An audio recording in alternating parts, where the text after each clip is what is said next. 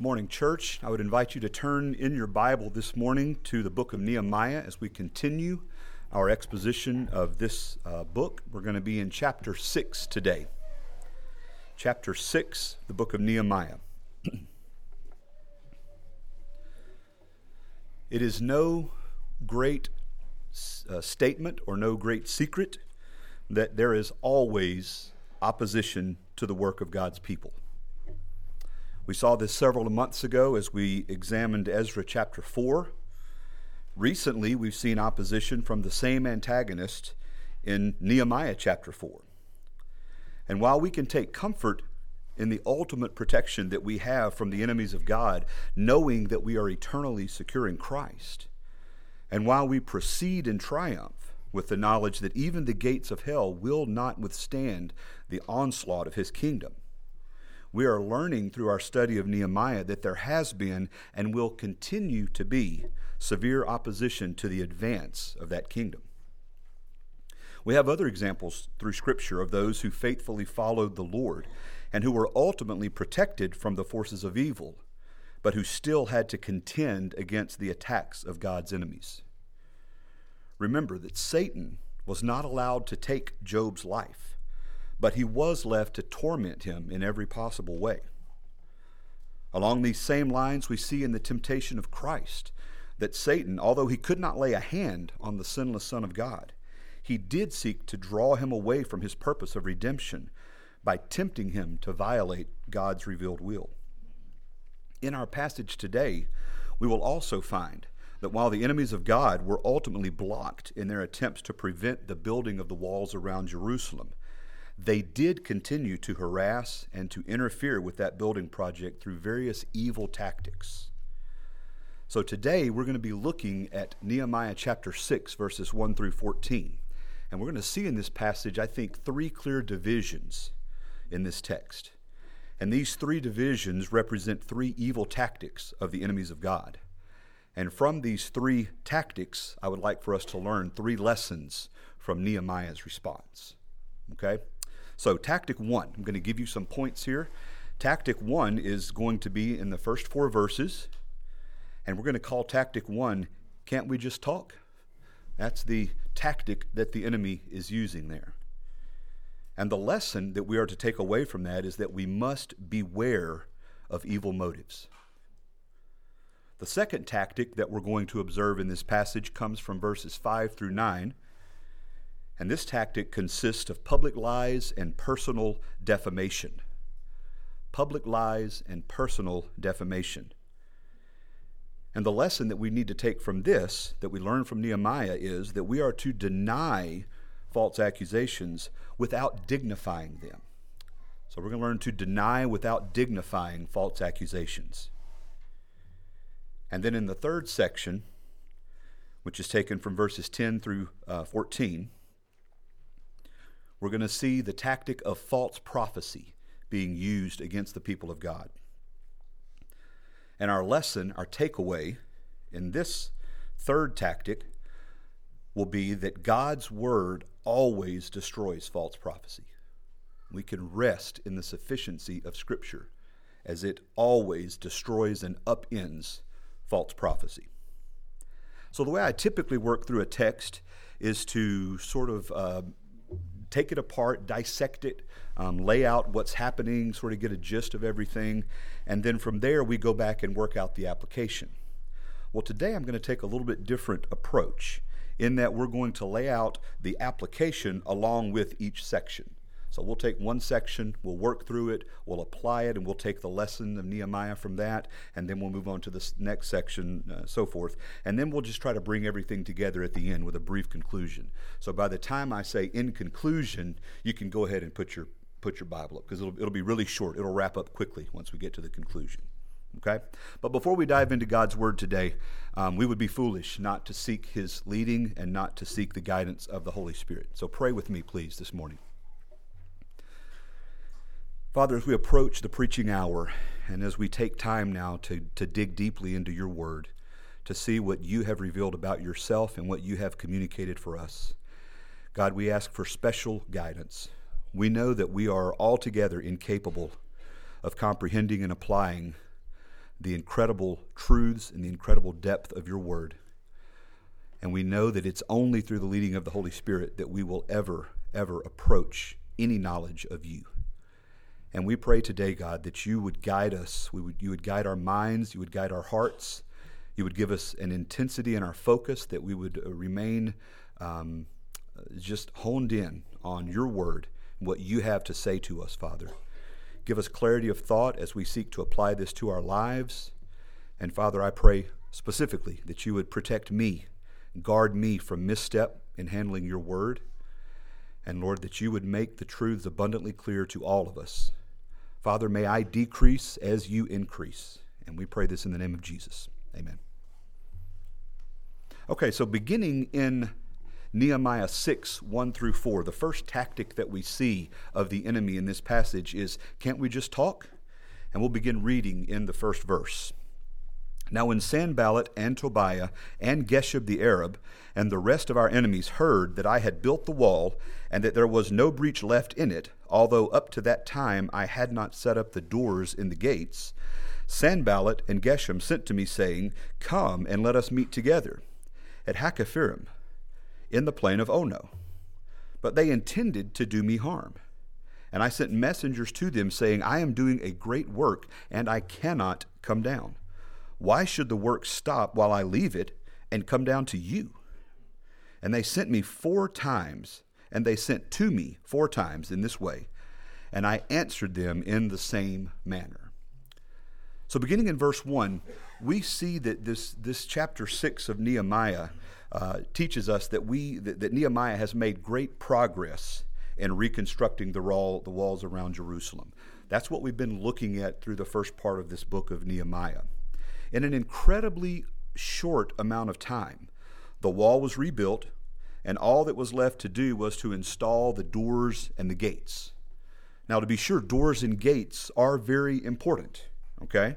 But what we see here is that the city, while it was not secure at this point, we can see that the builders were making tremendous progress, especially considering the distractions and the opposition that they had experienced up until this point.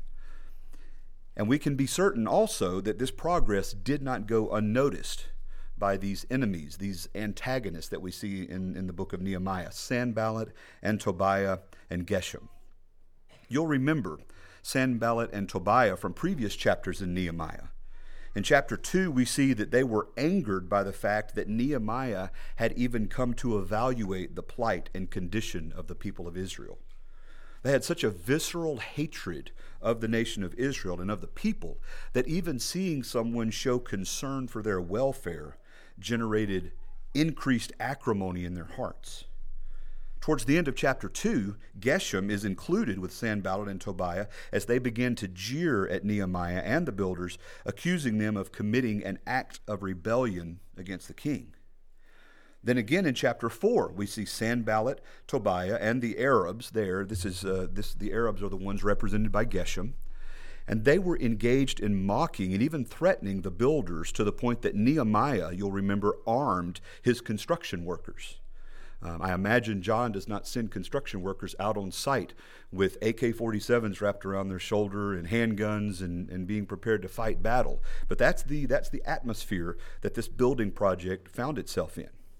Well, now in chapter 6, we've got yet another reference to Sanballat, Tobiah, and Geshem. If you're reading from the Authorized Version, Geshem is listed there as Gashmu. And growing up in a fundamentalist tradition that only acknowledged the King James Version, I still have a fondness for some of the language that carry over into my memorization of passages and everything from this Elizabethan language.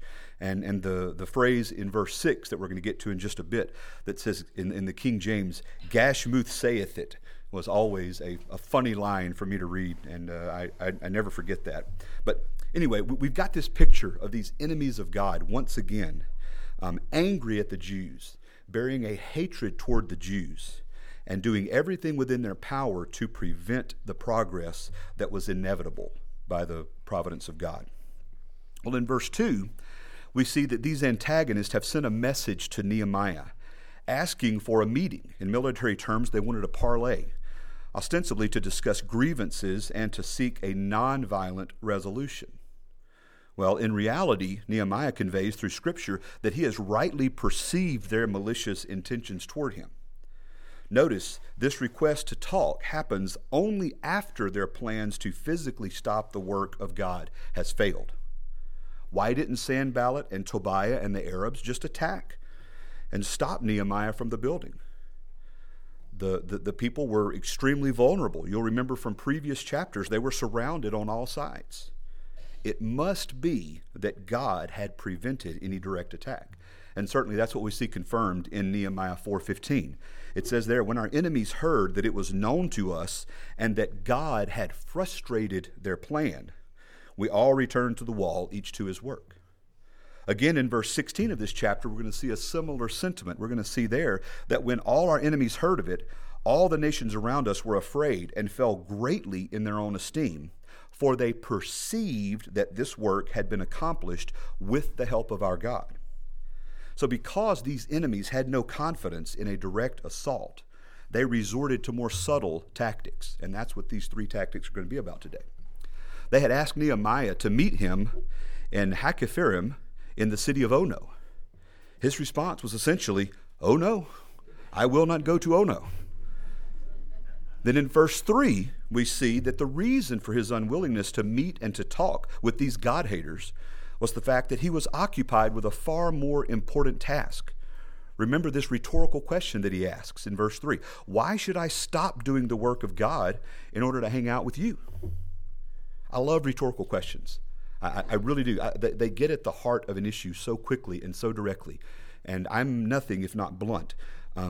So I love the direct nature that rhetorical questions set up truth for us.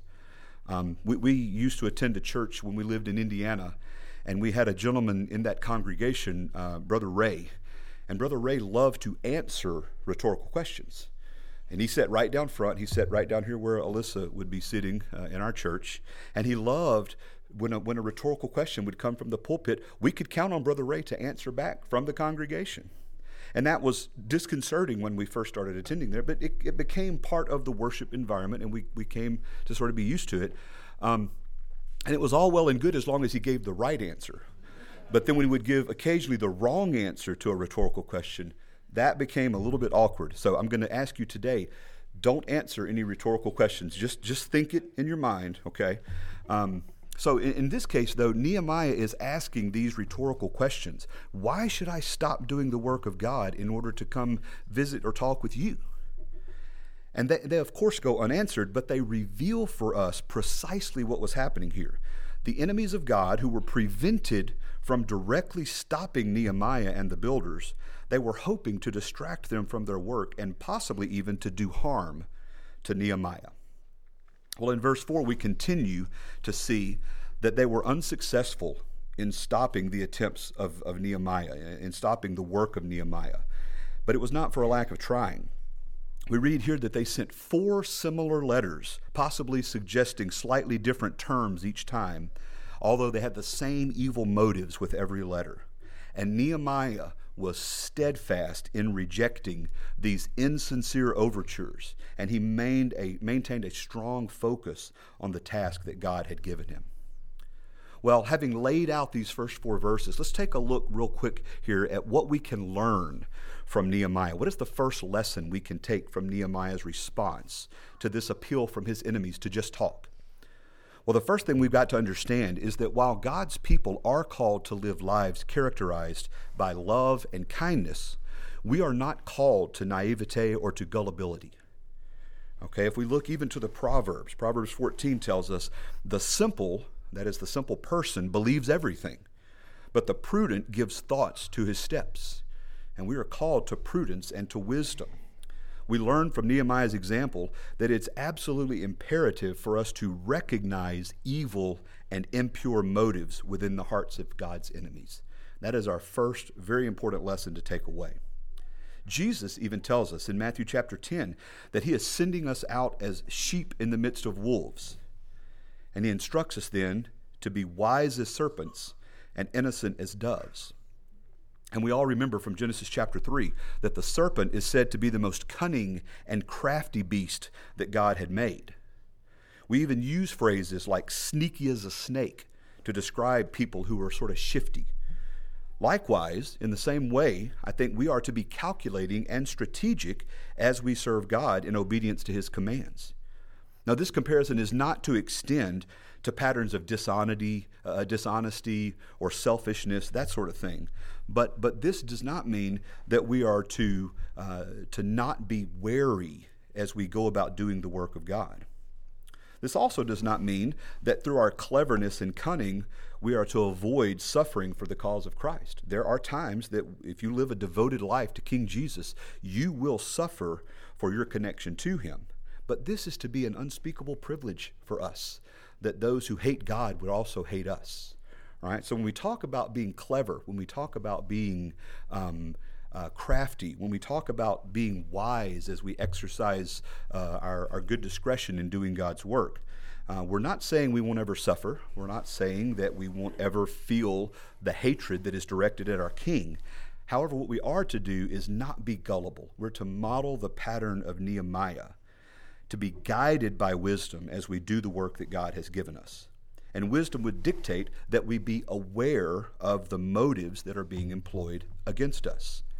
In our day, as in Nehemiah's, if we are to recognize evil and impure motives, we have to begin by rightly identifying who is to be trusted and who is not. In other words, who are the wolves and who are our fellow sheep? Remember, this was not the first time that Nehemiah had encountered these particular wolves. He knew that these were not men of pure motives.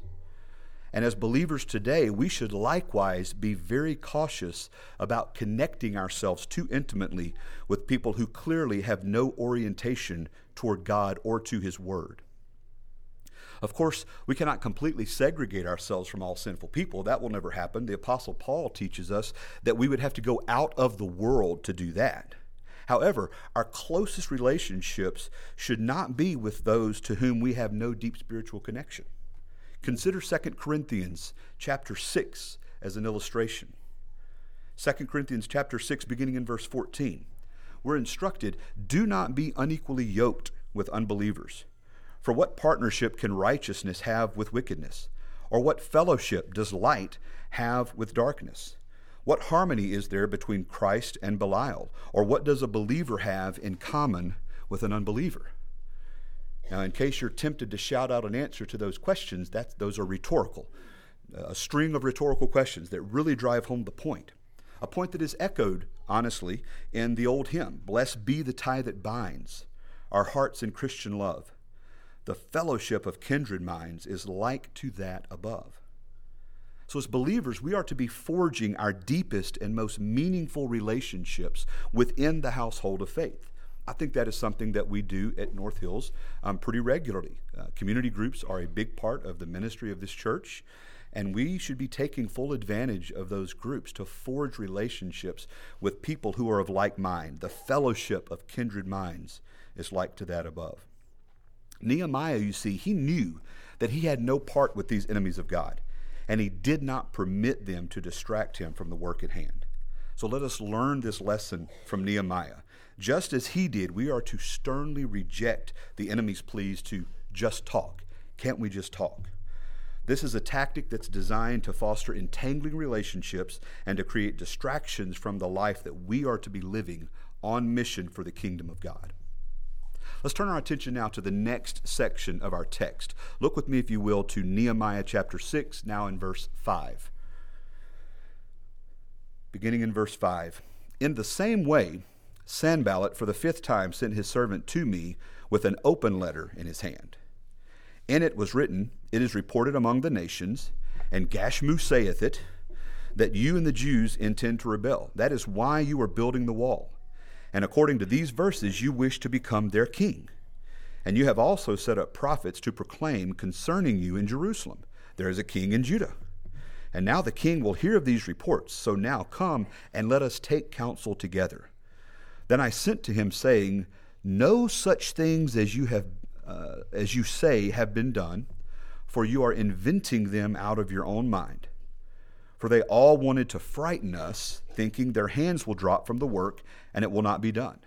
But now, O God, strengthen my hands." Well, the second tactic that we notice of the enemies of God here is one of public lies and personal defamation. Public lies and personal defamation. In verses 5 through 7, we see that in this fifth communication, there's a shift to a little bit different angle here. That being, the fact of the matter is this letter is public. It's no longer a sealed letter. It's specified in verse 5 that this communication is in the form of an open letter. That would be different than the previous letters that presumably had been read only by Nehemiah. So what this means is the enemies of God knew and expected the contents of this letter to be circulated, to be leaked out, by those who were delivering it to Nehemiah. In so doing, what Sanballat is attempting to do is to sow seeds of public lies and personal defamation against Nehemiah, to undercut his authority, to call into question his ability to lead the people. This should be a tactic, frankly, that we all recognize. Think about how often we hear news reports citing unnamed sources of information that accuse someone or some group of something terrible. It usually goes something like this. One outlet reports a vague, poorly sourced claim, then others pick up that story and run with it, all the while being careful to use words like allegedly and according to anonymous source A, whatever, couching it in that language. But by repeating it so many times, all of a sudden it becomes part of the public's understanding of what truth is. And I think we have a term for this. I think it's called fake news. We've all heard of fake news. Well, it's been going on for a long time, long before we had a name for it. But fake news is a thing, and it was a thing in the day of Sanballat and Tobiah. Never mind the fact that the source of this story was never verified, never even questioned. Sanballat was attempting to affect Nehemiah's action through fear and intimidation. He knew that by leaving the letter open, the contents would circulate, and this could possibly then influence those who were working under Nehemiah's leadership, hoping that they would pressure him to come and meet with them, to do the reasonable thing. Well, there were a number of lies present in this, and I'd like to point out three of those. First of all, in verse 6, we see that the Jews and Nehemiah are planning a rebellion. That was in the report. The Jews and Nehemiah are planning a rebellion. This should sound familiar to us because in Ezra 4, we hear records of another letter being written by Rehum and Shimshai accusing the Jews of rebuilding in order to rebel. That was a common accusation. The Jews knew that they had no such agenda, but the thought that others would be accusing them of that could make the workers very fearful and less enthusiastic about completing their task. The second lie that's present, also in verse 6, is that Nehemiah had a desire to be the king, that he was leading this grand building project all for the purpose of personal advancement. This accusation was almost certainly intended to get back to the king. Remember, Nehemiah had come to Jerusalem with a written decree from Artaxerxes to do exactly what he was doing. This was not some type of secret operation here. Sanballat and his boys, they knew that if they were to weaken Nehemiah, they were going to have to separate him from the goodwill of the king. So this second accusation of Nehemiah wanting to be a king himself was undoubtedly a way of convincing King Artaxerxes to help put a stop to this. Well, the third lie that we see was that Nehemiah, in verse 7, was said to have set up false prophets for himself, that he had set up prophets to declare that he was to be the king. While the previous lies would have created division between Nehemiah and the king, this lie would have caused tension between Nehemiah and the people that he was leading. If Nehemiah had, in fact, set up false prophets to foretell his kingship, that would have been a tremendous sin against the God he claimed to serve. And it would go a long way to undermine his ability to lead the people. It would imply that he was leading the people in order to gain for himself power and position. Now we know, and we learned last week, that Nehemiah's selfless generosity gives us evidence that he had no such intentions. But see, that wasn't included in the letter. It was just a vague statement that people are saying, right? We hear it all the time. They say, they say. You know what they say? Well, who is they? And why are we listening to they? Don't listen to they. Listen to God. All of these lies were intended to defame Nehemiah and to trouble the people so that they would cease doing this work of rebuilding. Continuing then in verses 8 and 9, we notice Nehemiah's priceless response. He sends word back to Sanballat in verse 8, and he says that nothing you have described is actually happening. You are inventing this in your own mind. In other words, this is a figment of your imagination. He then points out once more the motive behind these accusations. Verse 9, Nehemiah could clearly see that this was an attempt to frighten the people so that they would stop doing the work that God had given them. And I love the final sentence here of verse 9. We see, but now, O God, strengthen my hands. Now, in this sentence, there is some question about the form and structure of this sentence. Apparently in the Hebrew, the phrase, O God, is not actually there. That's a later insertion, or maybe a clarifying insertion. And there's some discussion about whether or not this phrase is intended to be a prayer to God or a simple statement by Nehemiah that he strengthened his own hands for the work. He committed himself to the work. Well, while it is debated as to whether or not this particular statement was directed to God, there's really no need or reason for us to presume that Nehemiah was not leaning on God every step of the way. He's already demonstrated himself to be a man of prayer, a man of counsel of God. So there's no reason for us to be bothered by, if you see that little footnote in your Bible, no reason to be bothered by that. We know that Nehemiah is leaning on God every step of the way. Well, what can we learn from this section? What lesson can we take from Nehemiah in this second section as we look at how he responds to public lies and personal defamation? The lesson is this: we must deny without dignifying false accusations. We must deny without dignifying false accusations. When you are falsely accused, and I'm sure that this has happened to all of us at one point or another, when we are falsely accused or slandered, there's essentially two things that we can do. You can ignore it, or you can deny it in some form. And the lesson that Nehemiah teaches us here is to address the lies without granting them any undue dignity. It is possible to deny a false charge quickly without volunteering any credibility to that accusation. And it's also possible to deny a false charge in a way that creates suspicion and intrigue around the possibility that the accusation might be true. I'm reminded of the line from Shakespeare's Hamlet, "The lady doth protest too much, methinks." And that's been converted in our common parlance to be something like, "Methinks thou doth protest too much," meaning that an exaggerated or a hysterical denial of an accusation often comes across as insincere, creating suspicion rather than settling the issue.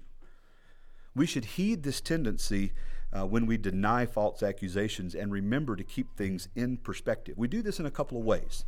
First of all, we need to expect personal attacks. If you are living a public life in honor of King Jesus, you should live that life in full expectation of personal attacks. John 15, verse 20, we see, "Remember the word that I said to you." This is the words of Christ again. "A servant is not greater than his master. If they persecuted me, they will also persecute you." In fact, maybe I would present this question: if you are in the public regularly and you have an opportunity to be around lots of different types of people and you don't get persecuted for your faith, are you living your faith in the way that you should be? Are you genuinely being salt and light if you're not eliciting the attacks of the enemy? Because we know for certain that the forces of evil are not concerned with people who are no threat to them. It's only when we are at the point of the spear, when we are engaging with the culture, that we find ourselves coming under these attacks. And we should always expect that. Jonathan Edwards is particularly helpful on this in his book, Charity and Its Fruits. He has a chapter entitled "Bearing Evil and Injuries." Listen to the words of Jonathan Edwards.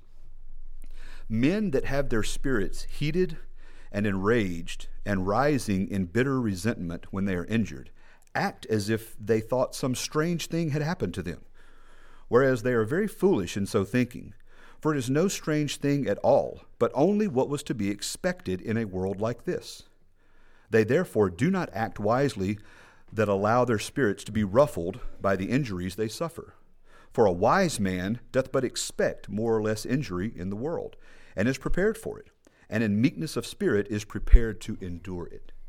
So I would call us, as we endure from time to time, unfair accusations, lies, slander, defamation, I would encourage us to be prepared for that, to expect it, and not to have it catch us by surprise. And let us count it all joy when we suffer insults for our allegiance to Christ. Well, the second thing we need to do to keep all of this in perspective is that we need to reserve our outrage for insults to our God and to our Savior Jesus Christ. We need to reserve our outrage for insults to God and to Christ. When we rightly perceive that our worth is only that which is imputed to us through the atonement of Christ, I think we begin to understand that personal insults are a very small issue. How quick we are to be offended by lies and slander directed at us, while we sometimes grow accustomed to and almost accepting of the defamation of the one who died and rose again to purchase our salvation. The lesson that we can take from Nehemiah here is to quickly and directly refute these lies of the enemy while not allowing it to become personal to us, not allowing ourselves to be so bothered about our own personal injury, but rather be committed to the work of God. And if we take offense, we take it on behalf of Christ, not on behalf of ourselves. Well, having laid this out, let's move ahead to the final section of our text, beginning in Nehemiah chapter 6, verse 10. Verse 10. Now, when I went into the house of Shemaiah, the son of Delaiah, son of Methabel, who was confined to his home, he said, "Let us meet together in the house of God, within the temple. Let us close the doors of the temple, for they are coming to kill you. They are coming to kill you by night." But I said, "Should such a man as I run away? And what man such as I could go into the temple and live? I will not go in." And I understood and saw that God had not sent him, but he had pronounced the prophecy against me because Tobiah and Sanballat had hired him. For this purpose he was hired, that I should be afraid and act in this way and sin, and so they could give me a bad name in order to taunt me. Remember Tobiah and Sanballat, O my God, according to these things that they did, and also the prophetess Noadiah and the rest of the prophets who wanted to make me afraid. The third tactic that we see of the enemy in this text is the tactic of false prophecy. False prophecy. Having been prevented from physically stopping Nehemiah and the builders, having been unsuccessful in luring Nehemiah away from the work for a meeting to just talk, and then having attempted to slander and defame Nehemiah through the lies of the open letter, now they are attempting one more tactic to put a stop to this building project, and that is the tactic of bribery to the prophet and, of course, bringing about false prophecy. Look back to verse 10. This passage begins with Nehemiah going to the house of Shemaiah, the son of Delaiah. Now, very little can be known about Shemaiah, and this has led, of course, to much speculation. Just because scholars don't know things, it doesn't prevent them from saying things, right? So there's lots of possibilities of what's going on with Shemaiah here. There are many references, of course, to the name Shemaiah, particularly in the books of the Kings and Chronicles. So we know it was a popular name. And there are even two references to Shemaiah in Ezra that could possibly be the same person.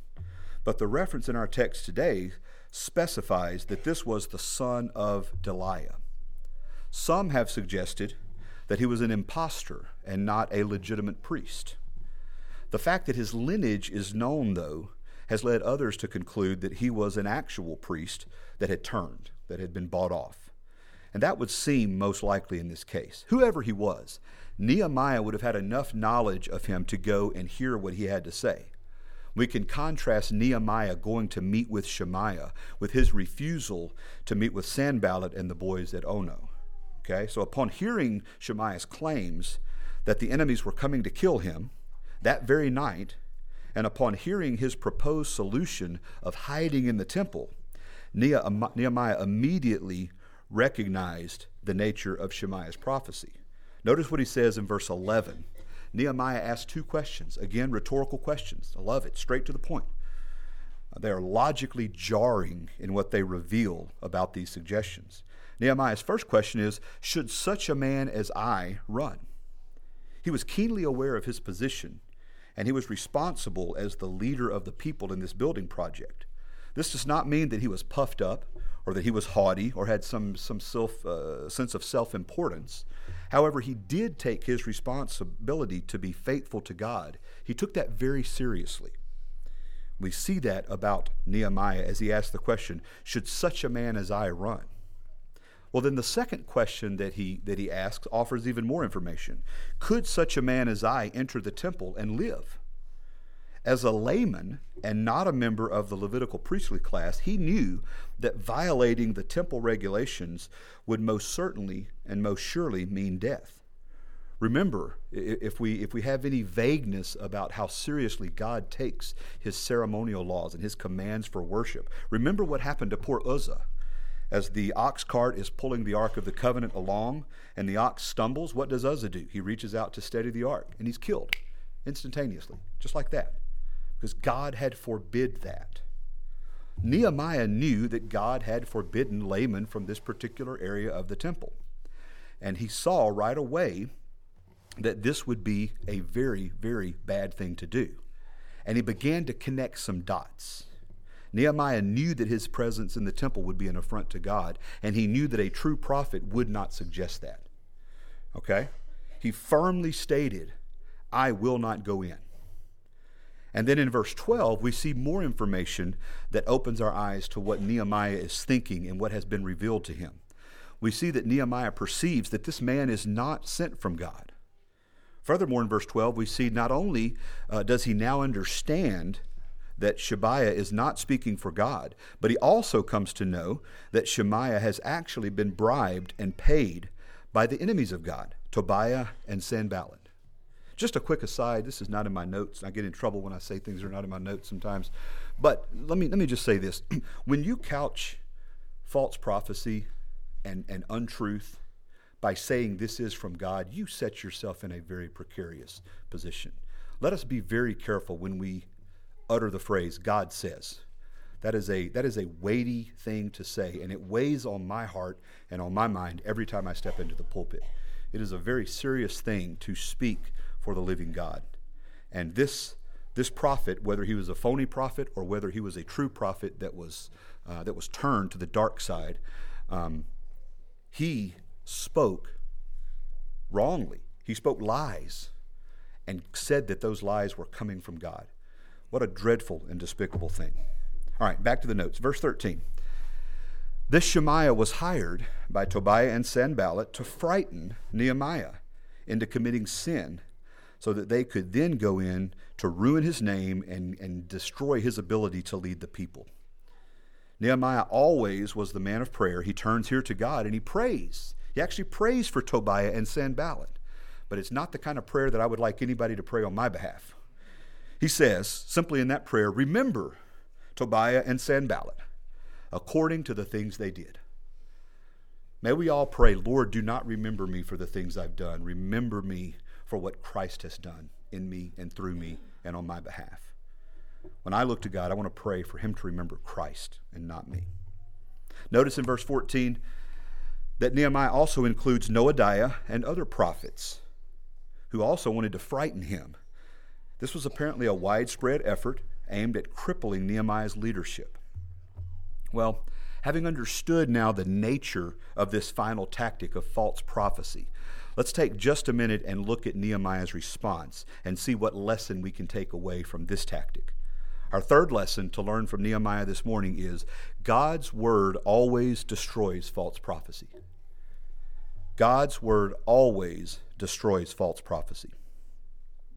Nehemiah immediately saw through this third tactic when he compared what Shemaiah was telling him with the revealed word of God. He knew that the revelation Shemaiah claimed to have was in contradiction to God's revealed will and God's word. The consistent principle in Scripture is this: we are supposed to examine every proclamation and see, does it run contrary to what God has already and clearly spoken and clearly said? If I speak a phrase from this pulpit that you can't verify in Scripture, ignore it. If it's blasphemous, confront me, right? If anything ever comes out of this pulpit, may we be quick to lay it open with Scripture and see, is this truly the Word of God? Over 100 years prior to this instance of Nehemiah facing false prophecies, Ezekiel was also commanded by God to rebuke the false teachers of Israel. In Ezekiel chapter 13, verses 1 through 3, we read this: "The word of the Lord came to me, Son of man, prophesy against the prophets of Israel, who are prophesying and saying to those who prophesy from their own hearts, hear the word of the Lord. Thus says the Lord God, woe to the foolish prophets who follow their own spirit and have seen nothing." We are to look to God's revealed will to evaluate whether or not the word of the prophets, in this case the word of the proclaimers in our time, are true. We also find this principle in the New Testament of God's word overruling false prophecies. Think about Paul's admonition to the Galatians in the first chapter of Galatians, verse 8. Paul says, "But even if we or an angel from heaven should preach to you a gospel contrary to the one we preach to you, let him be accursed." This is a passage that Joseph Smith should have read prior to establishing the Mormon Church, because it was a revelation, an angelic type of revelation that led him to a different gospel than the one proclaimed in Scripture. So many of the cults are begun by these strange appearances and these odd manifestations that they claim as being the authority of their faith. But in reality, if you just hold to Scripture, all of these false prophecies are destroyed. Another example from the New Testament, the Bereans in the book of Acts in chapter 17. Remember what is said about them. "The brothers immediately sent Paul and Silas away by night to Berea. And when they had arrived, they went into the Jewish synagogue. Now these Jews, these Bereans, were more noble than those in Thessalonica. They received the word of Paul and Silas, with all eagerness. And what did they do? They examined the Scriptures daily to see if they were true." Notice, they did not examine their feelings. They did not examine and consider their traditions in understanding the teachings of Paul and Silas. They searched the Scriptures, and they were commended for their faithfulness in that. Well, of course, our greatest example in the use of Scripture to fight off false proclamation has to be from the author and finisher of our faith. Remember how Jesus deflected Satan's sinful propositions by pointing out what God had spoken in his word. Specifically, he pointed to the writings of Moses in the book of Deuteronomy. When Satan suggested that he break his fast by turning stones into bread, what did Jesus say? "It is written, man shall not live by bread alone, but by every word that comes from the mouth of God." When Satan challenged Jesus to throw himself off the pinnacle of the temple to demonstrate that he was the Messiah, Jesus said to him, "Again it is written, you shall not put the Lord your God to the test." And when Satan offered him all the kingdoms of the world, that's cute to me. That is so pathetic, that the eternal second person of the Trinity would be offered something that Satan, by the unimaginable grace of God, is still living in. Is unbelievable to me. But when Satan offered Jesus all the kings of the world in exchange for worship, Jesus said to him, "Be gone, Satan, for it is written, you shall worship the Lord your God, and him only shall you serve." You see, the fact of the matter is, God will never contradict God. And he has spoken to us clearly and definitively in his word. There is no shadow of changing in the thrice holy God. Heaven and earth will pass away, but the word of God will stand. So when we are presented with false prophecy or sinful proclamations, we must go on the offensive with the sword of God's word. Make no mistake, we live in an age of unrelenting false prophecy and false teaching. Just scroll through YouTube for about a minute and a half, and you'll run across an incredible amount of false proclamation. In the same way that Nehemiah claimed to be speaking for God, everywhere you look today, people insist that they have a fresh word from God. We must see this notion of continuing revelation for what it is, an attack on the sufficiency of God's word. If a supposed new revelation is corroborated by Scripture, then it's unnecessary because it's already in the Bible. However, if it's uncorroborated by Scripture, if it's disproven by Scripture, then it is a lie from the pit of hell. So our option for fresh revelation, our two options for fresh revelations are this. At best, these modern self-appointed prophets and so-called apostles are irrelevant. And at worst, they could be demonic agents. People are daily deceived by these false prophecies, and we must have a commitment to Scripture that not only affirms its inerrancy and not only affirms its infallibility, but it also affirms the complete sufficiency of Scripture. This third lesson that we need to take from Nehemiah's rejection of the enemy's tactics is that God's word always destroys false prophecy. Well, in conclusion, we have seen in today's text that when the enemies of God were prevented from directly stopping the work of Nehemiah, they set out to distract and discourage him using three tactics. First, they attempted to get him off task by suggesting, "Can't we just talk?" When this was unsuccessful, they turned to public lies and personal defamation to try to discredit the leader of God's people. When this did not have the desired effect, their last tactic was to hire false prophets to try and scare Nehemiah into disobedience. And when you act in fear, you often sin. That's a very good lesson for us to take from this. We are not to be people of fear, but we are to follow the clear teaching of God's word with boldness. Each of these tactics were then met with a strong response from Nehemiah, from which we learned three lessons. First lesson, when the enemies of God tried to engage in conversation, Nehemiah saw through their impure motives, and he held fast in his commitment to the great work that he was doing. Then, as Sanballat attempted to publish lies and defamation against him, Nehemiah quickly and directly refuted these false accusations without lending them any undue credibility by trying to defend himself. He was not bothered by the fact that he was attacked. He was bothered by the fact that they were trying to interfere with the work of God. Finally, in response to the false proclamation of Shemaiah and the other prophets, Nehemiah applied his knowledge of the Word of God to destroy these false prophecies, not be led into fear, and not fall into sin. Every step of the way, Nehemiah refused to be distracted by the nagging and pestering interference of God's enemies. Had he yielded to any of these attempted distractions, he would have found himself in a position of sinful disobedience. So let us model the example of Nehemiah as we encounter similar tactics of God's enemies today.